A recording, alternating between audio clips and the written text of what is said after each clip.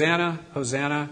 You are the God who saves us, worthy of all our praises. And then it says, come have your way among us. We welcome you here, Lord Jesus. Wow. Makes me want to cry. Sorry. But that's what it's all about. It's all about knowing Him. It's all about giving our lives to Him. And as we talk tonight, I'm going to share with you guys out of the chapter of the suffering servant. Who knows what chapter that is? The suffering servant. Probably the greatest chapter prophetically in the Bible that tells us about who Jesus is. Isaiah 53. That's where we're going to be tonight. That's the text we'll be in.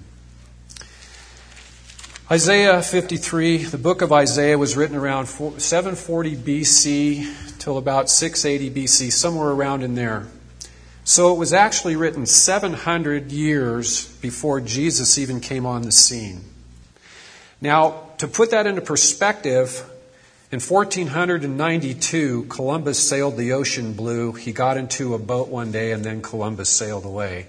So if you go from 1492 to 2000, that's about 600 years, right?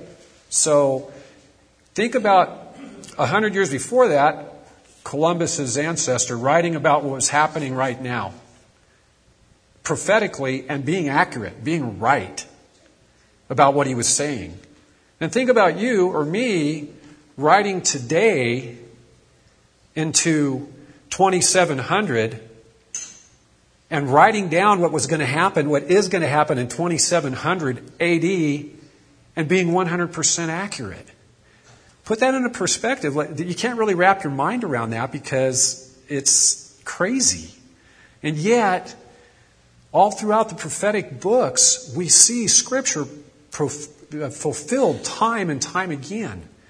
And especially in Isaiah 53, talking about the suffering servant. And that's what we're going to talk about tonight. So I want you to think about, as we go through this, as we read these Scriptures, I want you to think about current events, like not that Isaiah was writing into the future, which he was, but as they were happening, as we're reading Isaiah, think about how it played out in Jesus' life 700 years after he wrote all this. So, this is kind of a cool side thing. Isaiah means God is salvation. God is salvation. Yahweh is salvation. Isaiah. If we had more kids, I'd name him Isaiah, I think. It's good. Anyway, Isaiah 53. Who has believed our report? And to whom has the arm of the Lord been revealed? For he shall grow up before him as a tender plant and as a root out of dry ground. He has no form or comeliness, and when we see him, there is no beauty that we should desire him. He is despised and rejected by men, a man of sorrows and acquainted with grief. And we hid, as it were, our faces from him. He was despised, and we did not esteem him. Surely he has borne our griefs and carried our sorrows, yet we esteemed him stricken, smitten by God, and afflicted. But he was wounded for our transgressions. He was bruised for our iniquities. The chastisement for our peace was upon him, and by his stripes we are healed. He was oppressed, and he was afflicted, yet he opened not his mouth. He was led as a lamb to the slaughter, and as a sheep before its shearers is silent, so he opened not his mouth. He was taken from prison and from judgment. And who will declare his generation? For he was cut off from the land of the living. For the transgressions of my people he was stricken, and they made his grave with the wicked, but with the rich at his death. Because he had done no violence, nor was any deceit in his mouth. Yet it pleased the Lord to bruise him. He has put him to grief. When you make his soul an offering for sin, he shall see his seed. He shall prolong his days. And the pleasure of the Lord shall prosper in his hand. He shall see the labor of his soul and be satisfied. By his knowledge my righteous servant shall justify many, for he shall bear their iniquities. Therefore I will divide him a portion with the great, and he shall divide the spoil with the strong. Because he poured out his soul unto death, and he was numbered with the transgressors, and he bore the sin of many, and made intercession for the transgressors. Lord Jesus, we just come to you tonight. Isaiah 53 is all about you, Jesus. You're looking into our hearts tonight, Lord. Stir these hearts up with faith, God. Move us to action. Let us know that we know that we know that you are God and there is no other. There is no other name under heaven by which we must be saved. And God, as we take these few minutes to pick apart Isaiah 53, I pray, God, it would be life and health to us. And God, I pray that I would get out of the way and let your Spirit speak through me, Lord, because it's not all about me, it's about you. Amen. So, verse 1. Who has believed our report? And to whom has the arm of the Lord been revealed? If we look into the future, to when Jesus came, there's a contradiction going on there. What happened is Israel was looking for a conquering king. Somebody was going to relieve the oppression of the Romans. He was going to come and conquer. And so we see that song we were just looking at. Jesus was riding into Jerusalem on a donkey, and all the people were crying out, Hosanna! Hosanna! Hosanna means, you saw it, save now. These people are excited because here comes Jesus into Jerusalem riding on a donkey, and everybody's going, save now, save now. But there was a contradiction going on there because eventually, as we all know, Jesus wound up suffering. And so they didn't understand, and everybody fled. They saw Jesus dying on the cross, and they fled because the conquering king was not conquering. And yet, what we see is that he smashed, he destroyed, he overcame, he wiped out death and hell and the grave. Physically, he wasn't even worried about the physical. He's not even worried about us physically right now as much as he is spiritually, because this is temporal. Eternity is a long time. And so we want to come to the place in our lives where there's spiritual health happening, where there's spiritual growth going on. And we will overcome in Christ, and he truly is the conquering king. Hosanna, blessed is he who comes in the name of the Lord. Save now, Jesus. Another thing about that, it says, who has believed our report? But then it says, and to whom has the arm of the Lord been revealed? Well, God's arm, his right arm, his mighty right arm, gives us victory. Don't ever say to yourself, it is my right arm that has given me this victory, because if not, you'll be destroyed. It is his mighty right arm. And we're going to be doing the Passover Seder here next Monday, and I hope if you haven't signed up, or if you can come, I hope you all come. That sounded southern.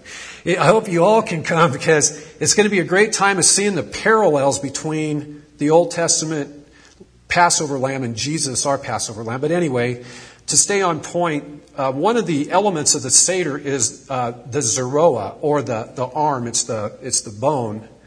And so that is our Passover lamb today, as he was talking about. And to whom has the arm of the Lord been revealed? He reveals himself and his power to people that believe, that people are of faith. So the strength and the power and the might of God are shown in the midst of the suffering servant. Verse 2, for he shall grow up before him as a tender plant and as a root out of the dry ground. He has no form or comeliness, and when we see him, there is no beauty that we should desire him. So growing up as a tender plant, does that remind you of anything? We think about the root of Jesse, and if we look in Isaiah chapter 11 and verse 10, last week I took you guys from Genesis all the way through Revelation, and tonight we're going to hang around Isaiah for the most part. So Sorry about the Bible drills last week, but I really felt like that's what God was calling us to. But anyway, Isaiah 11:10, it just talks about that. It says, "And in that day there shall be a root of Jesse, who shall stand as a banner to the people. For the Gentiles shall see him, and his resting place shall be glorious." So not as it's going to be his people, Israel, it's going to be God, the Gentiles. Guess who the Gentiles are? That's us. God comes, the root of Jesse. Why the root of Jesse? The root of Jesse, the Messiah had to come through the line of David. And Jesse being David's dad, there you go. So it just kept on till we see this shoot, this young plant. So, out of the dry ground, Jesus grew up physically in the area of Galilee. The Romans occupied it all. So, spiritually it was dry. Politically it was dry. The standard of living was poor. And so that was dry. But out of that dry ground, Jesus, or God, brought the Messiah. And so he grew up as a tender plant, it says. And if we look at, we won't go there, but Luke 2:52 says, he increased in wisdom and stature and in favor with God and men. So he grew up as a tender plant. He grew up in wisdom. He grew up in stature. But then also it says to us, he has no form of comeliness and no beauty that we should desire him. Jesus was not a guy like Saul. If you remember Saul, the King Saul, is who I'm speaking of, he was head and shoulders above everybody else. He was handsome. And when Israel wanted a king, they wanted him for king because he was handsome, he was tall. He probably looked a lot like me when I was younger. But well, okay, honey, I was just kidding. Anyway, so but Jesus wasn't a person that physically you might be drawn to. But he was in the spirit. He definitely was drawing people. So he wasn't wearing robes. He wasn't wearing fancy clothes. And when you looked at him when he got crucified, from the crown of his head, he was wearing a crown of thorns all the way down to his heels, where he had his feet nailed to the cross. He wasn't very attractive at all. But that doesn't mean that God's plan was not being brought forth through Jesus, because he himself was the very God. Verse 3, he's despised and rejected by men, a man of sorrows and acquainted with grief. And we hid, as it were, our faces from him. He was despised, and we did not esteem him. The word for despised in here and rejected is like he's forsaken. Jesus was treated as an outcast among the people. He not only suffered externally because people weren't drawn to him, but he suffered also internally.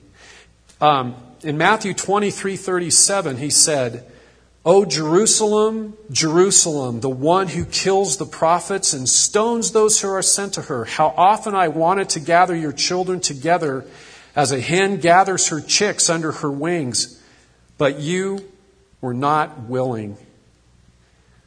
The sorrow that Jesus had was not really for himself, but it was for others. He saw a fallen world, a world that he came to save. Through him, the world might be saved. But he came and they rejected him. They despised him. So the sorrow that he felt really was for those in the fallen world, because he had come into the world that through the world he might be saved. But they turned his back on him. And the very thing that would have saved them, they rejected. So Jesus, he suffered in body and soul. He endured trials. He had the sorrows of the poor. He saw the poor all around him, and he was sorrowful in his heart for that. He was sorrowful. He was delivering people from demons. He saw the mental anguish of people. He saw the spiritual anguish of people they were totally dead.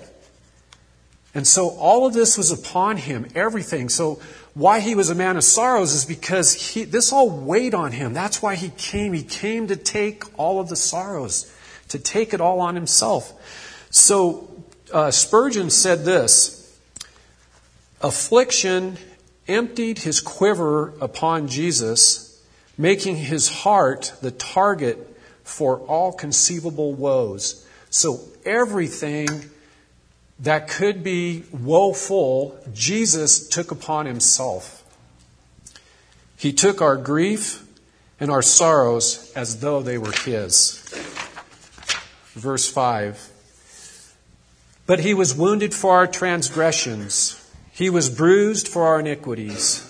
The chastisement for our peace was upon him, and by his stripes we are healed. Our well-being comes because of what Jesus has done for us. He was punished for our guilt. He was beaten for our guilt. He suffered the wrath of God in order to gain our peace. So there's the opportunity for physical healing in Jesus. By his stripes we are healed. There's also the emotional healing that can happen. I think just off the top of my head, the Gadarene demoniac. He had a legion of demons in him. And Jesus cast every single one of them out. And like 2,000 swine went busting over a cliff and went into the water. So Jesus not only can deliver us and heal us from physical ailments, but he can also heal us from spiritual or emotional ailments. And I know in my own life, when I was a lot younger, I struggled severely with insecurity and anxiety and panic attacks and stuff like that. And when I came to know the Lord delivered me and healed me. So, for me, I can tell you that the emotional healing that happened in my own life was incredible. And so I cannot deny that. I've seen what the Holy Spirit of God has done in my life in setting me free. And I'm sure there's people in this room that have seen physical healings. And so we can contend for those. So the word wounded, it says, but he was wounded for our transgressions. It literally means he was pierced through for our transgressions. And by his stripes we are healed.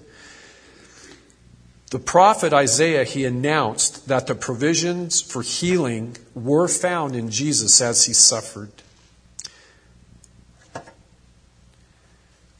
Now, we are to contend for healing this side of heaven. But we're not always going to see healing. Why? Because the ultimate healing that God has for us is our resurrected bodies. Because after we are resurrected, the Holy Spirit or God there will be no more tears, there will be joy, there will be no more suffering, no more pain. That's not that healings will not happen on this side of heaven. We are to pray and contend for healing. And God will heal. God can heal. But we can't hang our hat on this side of heaven. We can't hang our faith on that person wasn't healed and they went to be with the Lord, so I'm not going to follow the Lord. That's not it at all. Right now, this momentary light affliction is giving us a weight, an eternal weight of glory. And someday we will be glorified. But please pray for healing because God still can heal. Pray for healing. Saul had a thorn in the flesh his entire life. And that thorn in the flesh was the very thing that kept him humble and soft before the Lord. So if we have a thorn in our flesh, why should we be any different? I don't want to pick on anybody. I just thought of a physical healing. Sorry, Levi. My friend Levi, I just met Levi about 3 months ago. Levi last July had pancreatitis so bad that he went into a coma. The doctors were amazed that he came out of the coma, that he's even still alive. He said his pancreas was like jello. It was so infected, it was like jello. He doesn't even remember a couple days of his life because he was totally out of it and riddled with sickness. And as a result, he's healed. The doctors still call him back. He was just at the doctor a week ago, and they said, well, we don't understand why you're healed. We need to run more tests. Certainly there must be something wrong with you because you were so absolutely sick, it's impossible. But there he is, healthy as a horse. Way stronger than me, so the Lord is good. And I'm not trying to pick on him, but it's just the faithfulness of God. In other words, that doesn't mean we don't pray for healing. But Levi's healthy. God healed him. But as a result of Levi going through that sickness, he told me that before he was kind of like a lukewarm, nominal Sunday morning Christian. Now you can't keep the guy away. He's always here. He's always everywhere. But praise God, because it's through that affliction that Levi has surrendered himself to Jesus.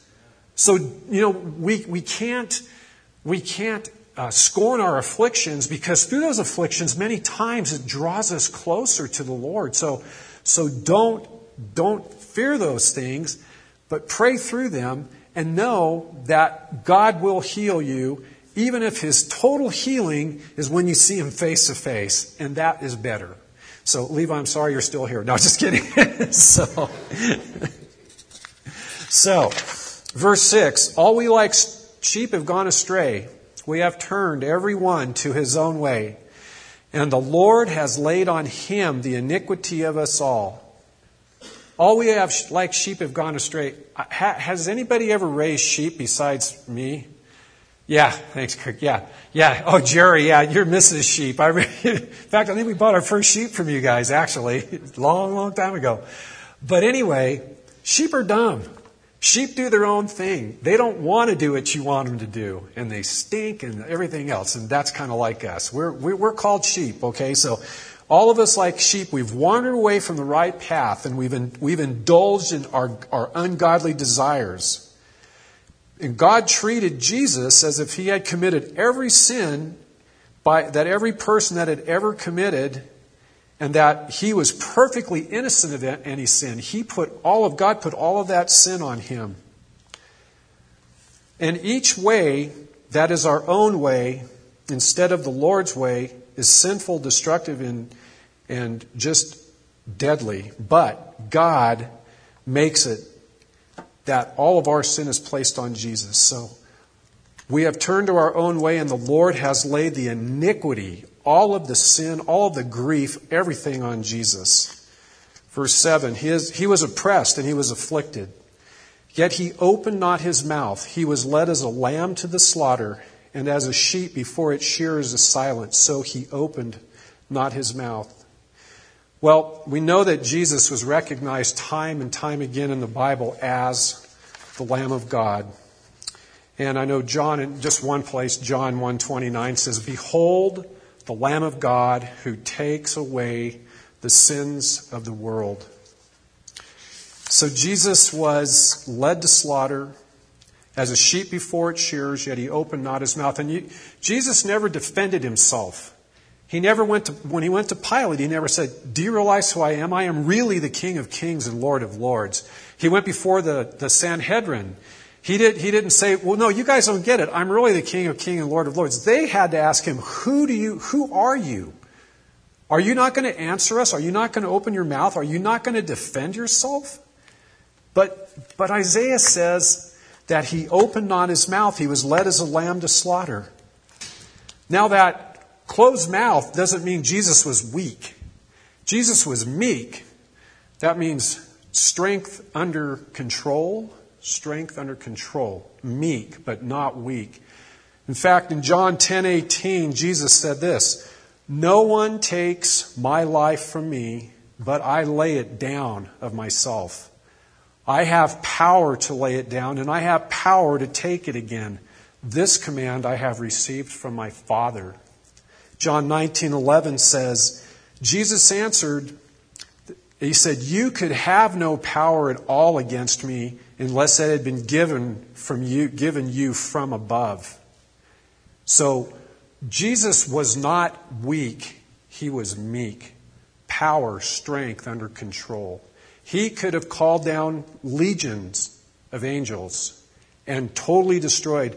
One of my favorite stories, this is an aside and we got plenty of time, so that's good, is in John when they're in the Garden of Gethsemane and Jesus is in there praying and Judas brings, 600 guys to arrest Jesus.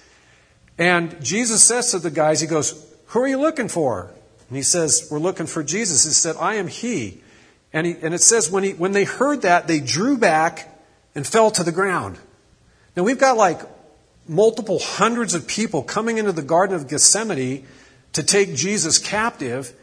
And yet, when they said who they're looking for, and he said, "I am he," they drew back and fell to the ground. That's not weak, folks. That's meek. He could have destroyed him, but he didn't. So verse 8, he was taken from prison and from judgment. And who will declare his generation? For he was cut off from the land of the living.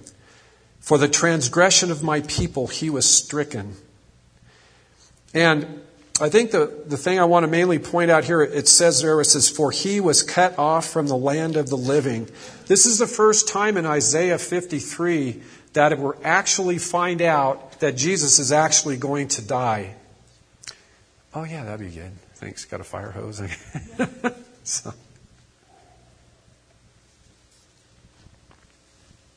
So, it's the first time that we actually see Jesus is going to die. Up till this point, he's going to get beaten. He's marred. He's got crown of thorns, whatever. But this is where we actually see that he's going to die. The phrase cut off strongly suggests not only a violent, premature death, but also the just judgment of God, not simply the oppressive judgment of men. So in other words, what that's saying is it's God's righteous judgment that is poured out on Jesus and not the oppressive judgment of man. Because the Jews didn't like Jesus, they're going to kill him. That's oppressive. But the righteous judgment of God is a holy God that can't look on sin. And God placed everything. Jesus took everything. And it was all laid on him. And he died for our sins. I know the Jews have a hard time with Isaiah 53 because it's messianic and they were looking for that conquering king. And so one of the outs on that is says, well, this is talking about Israel. But it can't be talking about Israel because Israel, the whole nation of Israel, never died. So just to keep that in mind, that's an aside. But anyway, Isaiah brings home this point again and again and again, that Jesus is not suffering for himself, but for the transgressions of the people. Verse 9, and they made his grave with the wicked, but with the rich at his death, because he had done no violence, nor was any deceit in his mouth.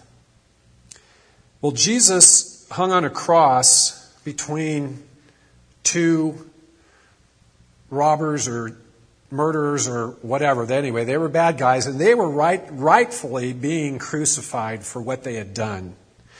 But Jesus was righteous. He was pure. He had no sin.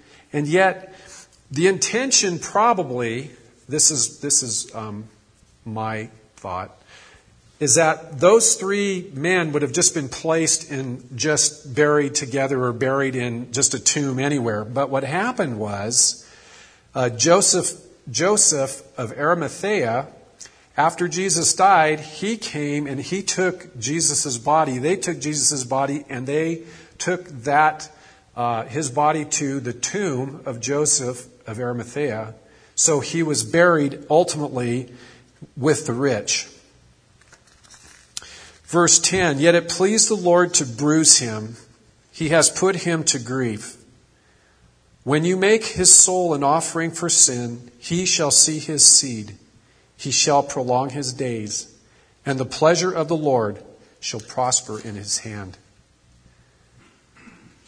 In Matthew 26:39, it makes it clear that it was the Father's will to see his Son be crucified. The Father did this out of love for the rest of the world, as he proclaimed it in John 3:16. So, I don't know, you got to keep bringing this back home that it wasn't anything Jesus did. Everything was laid on Jesus for us. And Jesus became the sacrificial Passover lamb, also known as the Lamb of God. So, it says, yet it pleased the Lord to bruise him. He has put him to grief. It was always planned, it was ordained by God from the beginning that Jesus would go to the cross and that he would have all of this laid upon him. That is God's victory over death, hell, and the grave. That is not Satan's victory. God destroyed the works of the enemy. He overcame death, hell, and the grave. And the enemy lost, and he has not been happy since then, and that's why we see all the stuff going on in this world today.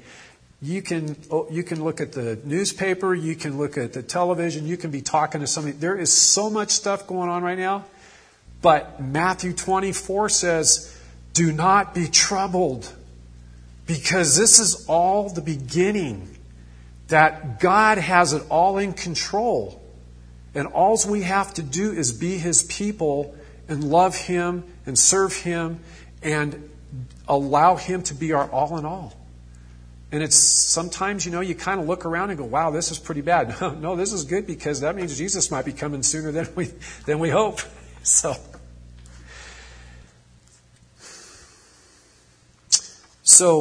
when you make His soul an offering for sin, the idea of make His soul an offering for sin is the substitutionary death that we should die.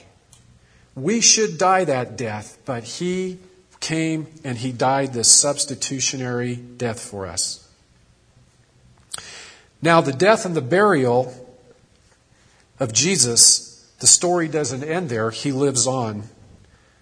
It says, He shall see His seed, He shall prolong His days, and the pleasure of the Lord shall prosper in His hand. He shall see His seed. Well, Jesus was never married, so how can He see His seed? Well, guess what? We're His seed. John Roberts is His seed. Young John Roberts and old Joshua Papick, they are the seed of the Lord. And we're all His children. In Romans 8:15 through 17 says, for you did not receive the spirit of bondage again to fear, but you received the spirit of adoption, by whom we cry out, Abba, Father. The Spirit Himself bears witness with our spirit that we are children of God. And if children, then heirs, heirs of God and joint heirs with Christ, if indeed we suffer with Him, that we may also be glorified together. So any of us in this room who has saving faith in Christ is the seed, is the child, is the heir. We are the ones spiritually who are His children. And then in verse 11 it says, He shall see the labor of His soul and be satisfied. By His knowledge my righteous servant shall justify many, for he shall bear their iniquities. The Messiah will have no regrets. Every bit of the suffering and agony that He's gone through is worth it, because in the end He has His heritage. We are His children. He has defeated the devil. He has overcome. And so He will be satisfied. In knowing the Messiah, in both who He is and what He has done, that's what makes us justified before God. It's not just who He is. Understanding who He is important, but also understanding what He's done for us. He's saved us. It's not our right arm that saved us. Therefore I will divide him, verse 12, therefore I will divide him a portion with the great, and he shall divide the spoil with the strong. Because he poured out his soul unto death, and he was numbered with the transgressors, and he bore the sin of many, and made intercession for the transgressors. So the suffering servant will be victorious over his enemies in the end. Jesus will reign during the millennial kingdom, where he will rule as King of Kings and Lord of Lords with no satanic influence. He will not have to divide the spoil with anybody, but he chooses to divide the spoil with his children because we will be with him. We will share in the spoil of Jesus' victory. If children, then heirs, heirs of God and joint heirs with Christ, if indeed we suffer with him, that we may also be glorified together. And then because he poured out his soul unto death, Jesus' totality, the total sacrifice on the cross, all of it was accomplished. Everything, every single thing. There's nothing left. There's nothing more that he could give. There's nothing more that he could do. He gave it all so that we could have it all, have all of all his kingdom. He bore the sins of many. Over and over again, the prophets emphasize that point. The servant of the Lord, the Messiah, suffers on behalf and in the place of the guilty sinners. And I have said that like 20 times now, but I can't drive it home enough. We have to realize that's what it's all about. And made intercession for the transgressors. Jesus has a ministry of intercession for us. He ever sits or stands in front of the throne of God making intercession for us. When we are weak, he is strong through us. He is always making intercession for us. So, that's Isaiah 53 in a nutshell. It is just a vivid expose of the suffering servant and all what he's done, who he is, and who he will be, and who we will be when we are with him forever and ever. So, Hosanna, save now, Maranatha, come quickly, Lord Jesus.